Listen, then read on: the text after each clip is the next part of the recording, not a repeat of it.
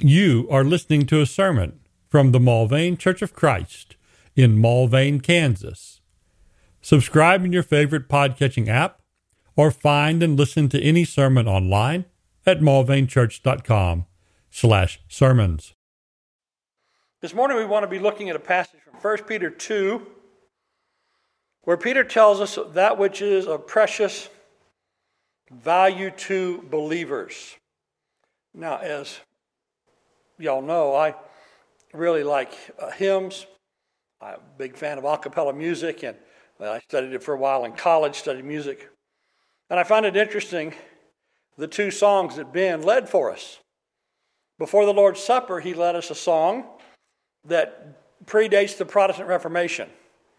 An old set of words, Sacred Head. We got it in English through the Germans. There wasn't a whole lot of church music of the Middle Ages that the Protestant reformers said, man, we got to have some of that in our church. But there were a few really good things that made it over.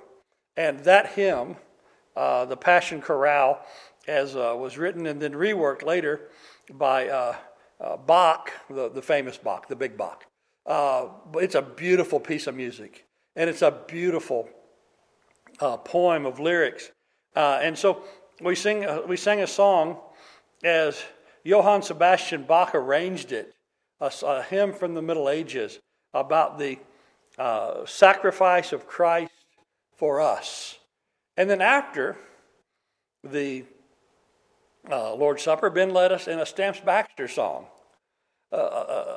Songs not written for hymnals originally, but Stamps Baxter they were a music company. They made their money selling sheet music, and when radio became a big thing, they had quartets performing those songs, and a lot of them made for radio entertainment.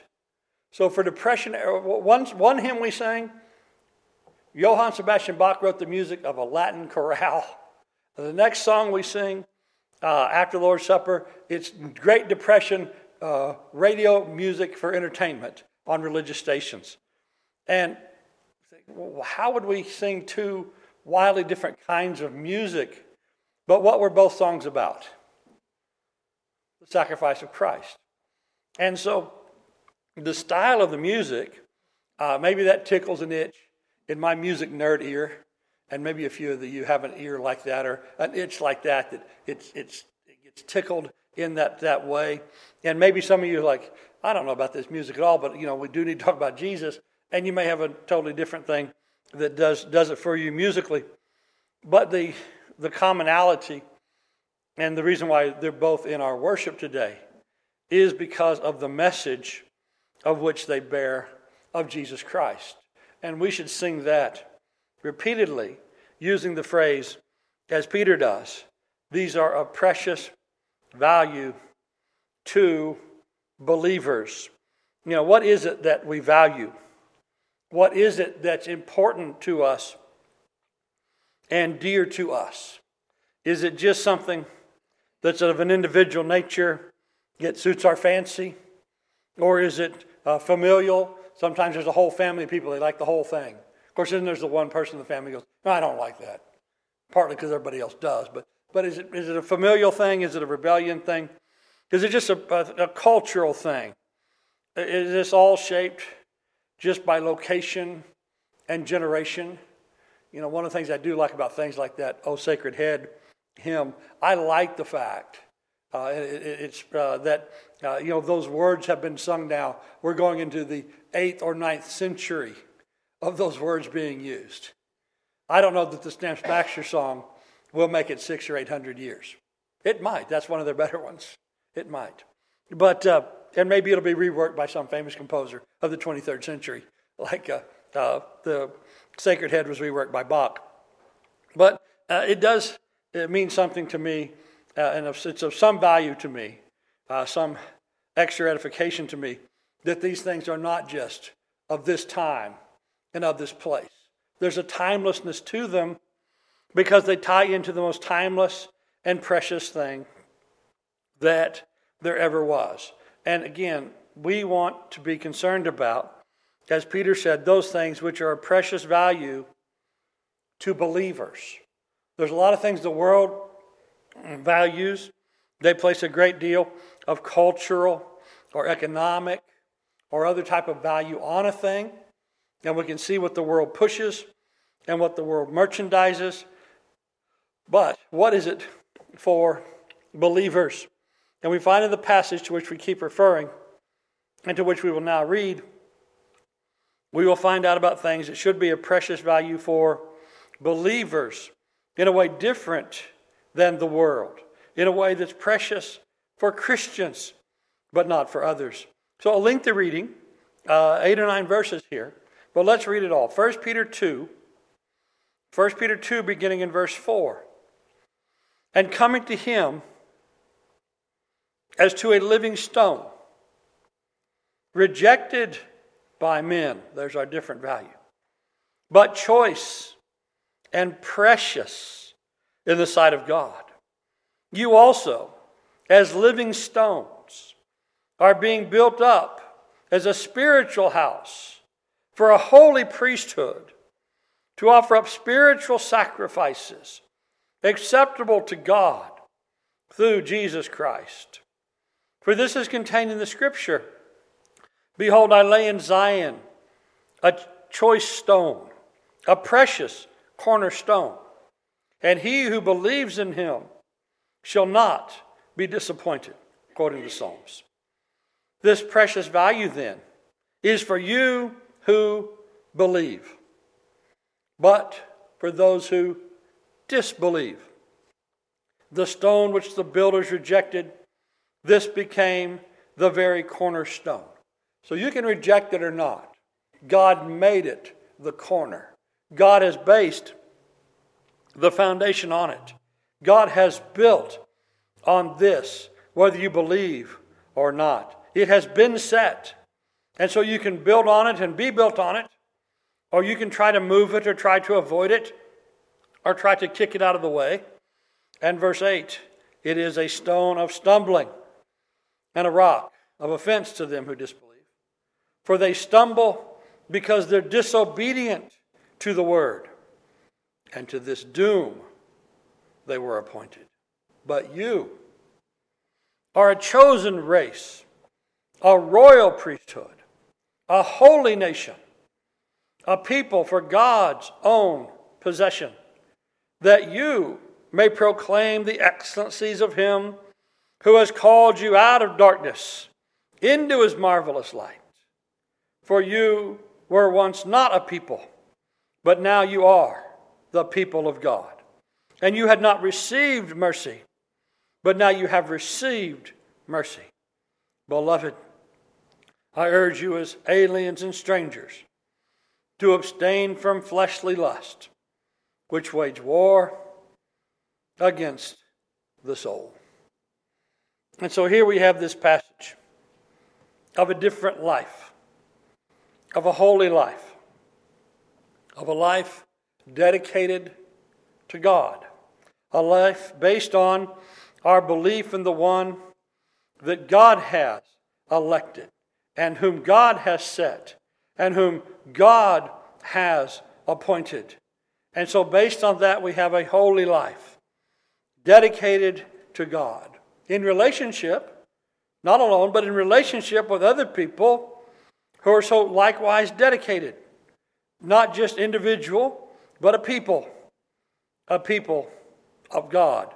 Not alone, but a priesthood with others to offer up spiritual sacrifices. A group who were aliens and strangers who were alone, but now have been called together. And though alien from the world, not alien from God, and not alienated from each other anymore, but clinging to Christ, the one who was rejected, but elect of God, the one who's of precious value to believers, because we appreciate what God has done. And so, as we sang the song, my precious Savior came and died and suffered those things. My precious Savior, or the sacred head. We regard him so as God did, so precious and sacred to us. And again, though those styles of music and the hymns may have been vastly different, the message at the core of them both was the same. And so based on that, we now, with these different values, we now live in a different way. Aliens and strangers to fleshly lust.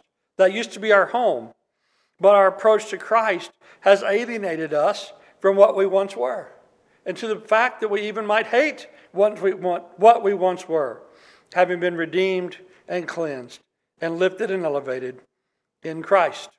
And so, this one now who's precious, who himself lived different with different goals and aims than the rest of mankind, has brought us now to follow him in this. Hebrews 13, verse 13. Hence, let us go outside the camp, bearing his reproach. But don't go outside the camp. There's nobody popular out there. There's none of the in crowd out there. There's none of the people we know out there. No, but there's Christ out there. Hence, let us go with him outside the camp, bearing his reproach. They'll laugh at you, you follow Christ. They'll make fun of you. They'll make sport of you. They'll mock you. You follow Christ. Stay here where it's comfortable. Stay here where you're known. Stay here where we have a place for you. No, but I have a better place over there. For here we do not have a lasting city. I think about that passage in Pilgrim's Progress where all the people of the fair try to get Christian to stay there and to not go on his unique path. And they, as long as he would stay with them and be in their amusements, they would welcome him. But when he said, no, I must press on, they persecuted him. And they mocked him. And they made fun of all the things that were so different about him. But he didn't care because he had a better place. But we're seeking a city which is to come. Through him, then, let us continually offer up a sacrifice of praise to God. That is the fruit of lips, giving thanks to his name. So we go with him. And we go with him outside the camp. And as this passage says, let's go singing. Let's go singing. Let's go rejoicing. Because he's given us so much to sing about. So the worldly things, the things that are precious and important to the world, these cannot be the things which we love. Many of them we must outright reject because they are sinful and wrong. Others of them, we simply leave them aside as unimportant, as vanities, of which we have no time to waste or indulge. Or other things, we leave them aside just as indifferences about what would we care about that. We have something more to fill our minds and to fill our hearts. 1 John 2:15, don't love the world, nor the things of the world. If anyone loves the world, the love of the Father isn't in him. For all that is in the world, the lust of the flesh and the lust of the eyes and the boastful pride of life, it's not from the Father, but it's from the world. These things are not from the Father, and so we don't care about them. In fact, we might and we must reject them as those things which would destroy us, as those things which are contrary to the Father, as those things which, as the next verse says, are passing. The world is passing away, and also its lust. But the one who does the will of God abides forever. And so the world turns a harsh and critical eye, finding things that they think are wrong with all the things which we count as dear. And you know what we do? We kind of return the favor. We show them the things among them that are vain and destructive. We show them the things that are sinful and lustful.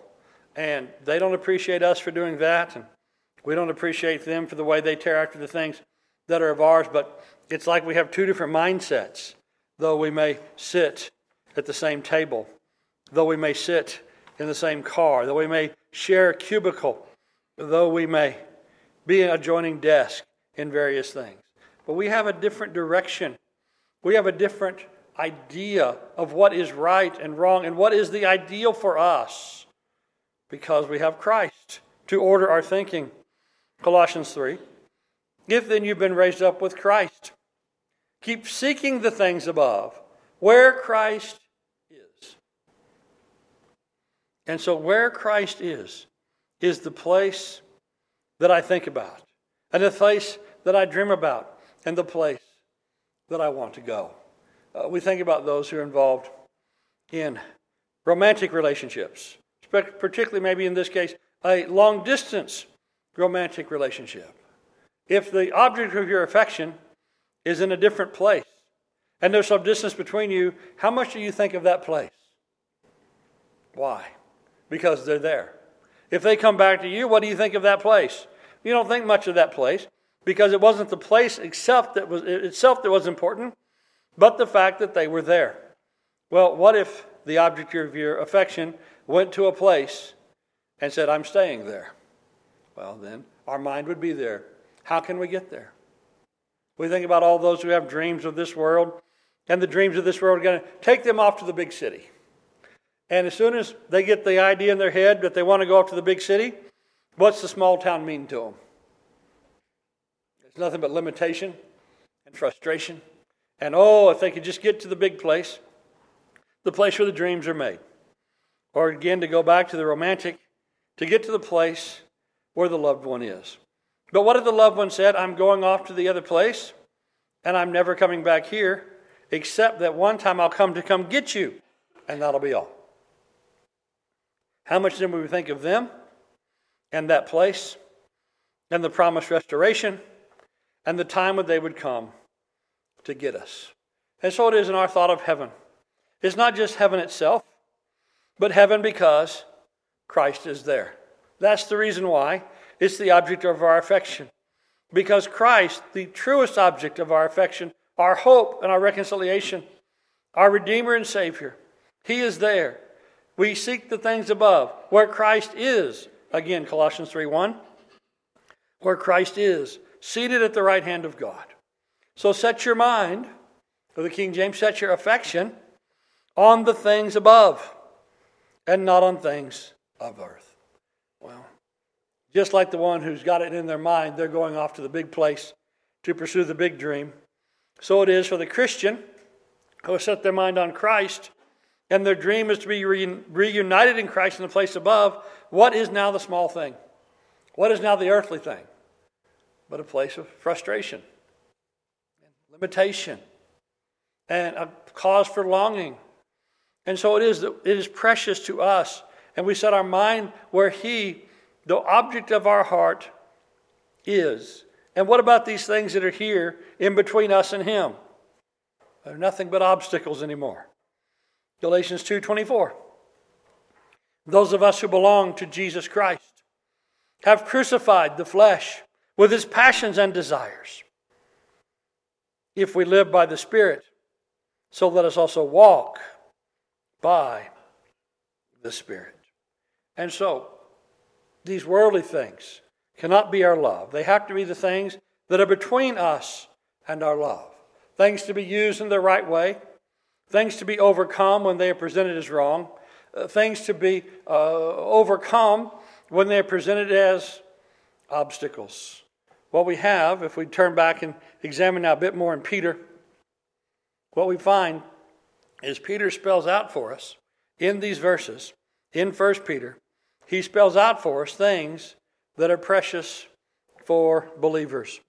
As I've already pointed out, the great object of our affection is Christ. Again, 1 Peter 2:4, as we read, coming to Him as a living stone. He's rejected by men, but choice and precious in the sight of God. Again, verse 7, this precious value is for those who believe, not for those who disbelieve.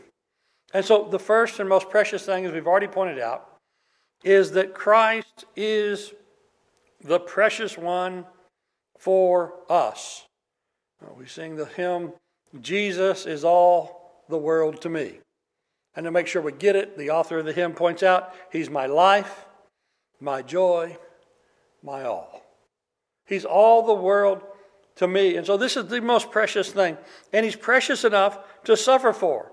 that nothing here between us and him is worthy to get in the way of that affection, no matter how difficult it might be. It's worth it in following Christ. Again, a long reading. We'll hold the comments to a minimum, but a long reading from 2 Corinthians 4. Paul says, we don't preach Christ, or should we? Again, we do not preach ourselves, but Christ Jesus, and ourselves as your bondservants for his sake. So if there's anything about us in the message, it's about how we're serving him. There's an example for you. The only part of us in here is us as his bondservants. For God said, let light shine out of darkness, is the one who is shown in our hearts to give us the light of knowledge of the glory of God in the face of Jesus. So the same light of the world, we are now lit in Christ. But we have this treasure in earthen vessels, that the surpassing greatness of the power may be of God and not ourselves. And here's what they would overcome for the sake of Christ. We are afflicted in every way, but not crushed. Perplexed, but not despairing. Persecuted, but not forsaken. Struck down, but not destroyed. Always carrying about in the body the dying of Jesus, that the life of Jesus may be manifest in our body. For we who live are constantly being delivered over to death for Jesus' sake. Well, why would you bother with that, Paul? Because it's worth it. That the life of Jesus may also be manifest in our mortal flesh. Therefore we don't lose heart. Though our outer man is decaying, yet our inner man is being renewed day by day. For the momentary, light affliction is producing for us an eternal weight of glory far beyond all comparison. For while we look not at the things which are seen, but the things which are not seen. For the things which are seen are temporal, but the things not seen are eternal. He said the light of the world is the light of God in the face of Christ. This lights us more than the sun does. And so we'll bear everything for it. It's precious enough to suffer for. It's worth it in every respect because of its precious and magnificent nature. If it's precious, what would you but give for it? In the parables, Jesus said the kingdom of heaven is like a treasure hidden in a field. A man found and hid, and from joy he goes and sells all that he has and buys the field. Or the kingdom of heaven is like a merchant seeking fine pearls, and of finding one pearl of great value, he went and sold all that he had and he bought it. It's worth everything. It's worth all that you have. It's worth more than you have. Try to grab a hold of Christ. Christ for us, Peter says, is of precious value to believers. Peter particularly then pointed out the blood of Christ. The blood that redeems us. Here again from 1 Peter. 1 Peter 1:18. Knowing that you were not redeemed with perishable things, like silver or gold, from the futile life, the futile way of life inherited from your forefathers, but with precious blood, as of a lamb unblemished and spotless, the blood of Christ. We talk about this holy life. We talk about this life dedicated to God. We talk about this sanctified way, the chosen race, the royal priesthood and all that. And one of the first things we would obviously recognize is that does not sound like a thing I'm qualified for. You know, oftentimes there's job postings and you go, oh, that'd be a good job. And I like a lot of the things that go with that. And then you look at the requirements. You go, oh, I don't mean any of that. Or you might see my daughter, Abby, she's been working through her course selections, hopefully for her final semester down at university in Texas. And she wants to take this class, maybe or that class. But it says there's prerequisites. And you ever looked at prerequisites to class and go, oh, I don't have any of those. Or I want to take that, so I better get these other things so I can eventually take it. But how many things are there that we would like and we think, well, that'd be good, but I'm not qualified. Holy life, royal priesthood, the people of God who receive mercy. Wouldn't most of us think, I'm probably not qualified for that. Well, good news, you've been pre-qualified. You've been qualified by the redemption through the blood of Christ. Ephesians 1:7, in him you've been redeemed through his blood, the forgiveness of trespass, according to the riches of grace. And so if there's anything that we've ever felt in spiritual things unqualified for, what's the solution? What is the qualification? The qualification is the redemption. The qualification is the forgiveness. The qualification is the riches of his grace. And where was that found? In the unblemished, in the spotless, precious blood of Christ. Again, Ephesians 1:7, we have redemption through his blood. So this is our one and only hope of redemption. And this would then be the most precious thing of all. Again, when we think about precious and valuable, in this world, precious and valuable is often because of the rarity and the quality and the replicability of a thing. If a thing can be easily replicated, there's not that much value in it because they can make a bunch of them, right? But if you have a thing that's hard to replicate because of the extreme talent of the workman that's needed to make it, or the rarity of the materials with which it's made. And so some things cost a lot more because of the material cost.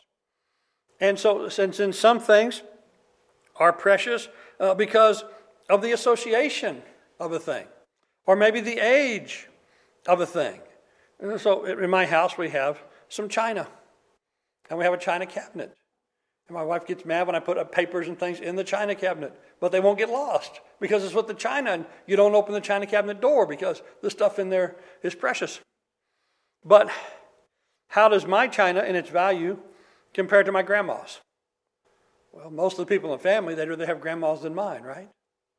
Because the additional rarity, the greater difficulty of replacing. They still make my pattern. I can go to Nortaki and I can buy the things that match mine, which is good because we broke a few. But grandma's we can't replace. But grandma's china is valuable and as rare as it is. Grandma's china is a whole lot less valuable than George Washington's china. If you go to Mount Vernon and look there, and you look in their china cabinets, there, if you pay your fee to go in the museum portion, how precious is that? Right? Well, the more rare and the harder to replicate, and the closest of association of various things, these all make a thing more valuable and more precious. And when we think about the thing with Christians, and what is our stock in trade, what is that which we preach and offer? Is it but not the precious blood of Christ? And what is of higher value? And what is of more use? And what is more rare? And so we have the effective blood of Jesus Christ as the precious blood, Peter says. He called it the precious blood of a lamb, unblemished and spotless, the blood of Christ, our redemption. Based on that, we have then our faith. Peter talked about in this passage, in 1st and 2nd Peter, in the greater context, he talked about our faith. He talked about by the fact we have faith, we are made precious to God. 2 Peter 1, verse 1, Simon Peter, bondservant of Christ Jesus, to those who have received a faith of the same kind as ours, the King James will say a like precious faith. The NIV will say a faith as precious as ours, which I think I might like that the best. And righteousness by our God and Savior Jesus Christ. A faith as precious as ours. There's a precious faith. Also from 1 Peter. The proof of your faith being more precious than gold, which is perishable, even though tested by fire, may be found to result in the praise and glory and honor at the revelation of Jesus Christ. In verse 9 he said that we may obtain as the outcome of our faith the salvation of our soul. Faith which is more precious than gold. Peter one time said to a fellow, "Silver and gold have I none. What I have I'll give you." Then he gave him healing through the power of Jesus. Silver and gold are not directly connected to the faith. Sometimes they're antithetical to the faith. For some people, they're the destruction of the faith. For other times, they're a nice complement to each other when used faithfully. But they don't have to be. What we find is it's something more precious than gold. They're differently accounted because they are not on the same plane. And so we have these things which are worthy for us of great joy. We think about the passage that says, "We rejoice greatly with joy inexpressible, full of glory." We think about the precious faith. And so we have a faith that is most precious to us. As John said, "For whatever is born of God overcomes the world. This is the victory that overcomes the world, our faith." And who is the one who overcomes the world? But the one who believes in that Jesus is the Son of God. This is the faith that overcomes the world. The faith that is in Jesus, who's the Son of God. So Christ for us is precious. His blood is precious. Our faith in him is precious. And so then Peter says, we have on the basis of that precious and magnificent promises. 2 Peter 1:2, "Grace and peace be multiplied to you in the knowledge of God and our Jesus our Lord, seeing that his divine power has granted to us everything pertaining to life and godliness through the knowledge of him who called us by his own glory and excellence. For by these he granted to us his precious and magnificent promises, in order that by them you might be partakers of the divine nature." By the things that are promised, you can partake of the divine nature, having escaped the corruption that's in the world by lust. Well, we've already talked about being redeemed by his blood. And so we have, Peter says, precious and magnificent promises. At this point, we could have a long lesson series. Let's just quickly think of a few. The promise of salvation, Mark 16:16. "He who has believed and has been baptized shall be saved." The promise of forgiveness. Peter himself delivered the message, "Repent and be baptized in the name of Jesus Christ for forgiveness of sins, and you'll receive the gift of the Holy Spirit." The promise of provision from the Apostle Paul, who said, "God causes all things to work together for good for those who love God and those who have been called according to his purpose." Or Jesus' promise on the Sermon on the Mount, "Seek first his kingdom and his righteousness, and all these things shall be added unto you." And all these things, these precious and magnificent promises, we can hold them as true and count on them as trustworthy, because Hebrews 10:23, "Let us hold fast the confession of our hope without wavering, because he who promised is faithful." I mentioned a while ago the value maybe of some objects of this world, for instance, using the example of China. And if I really had the china from George Washington's table, that would be quite the thing, wouldn't it? And what if I just had a cup as a souvenir?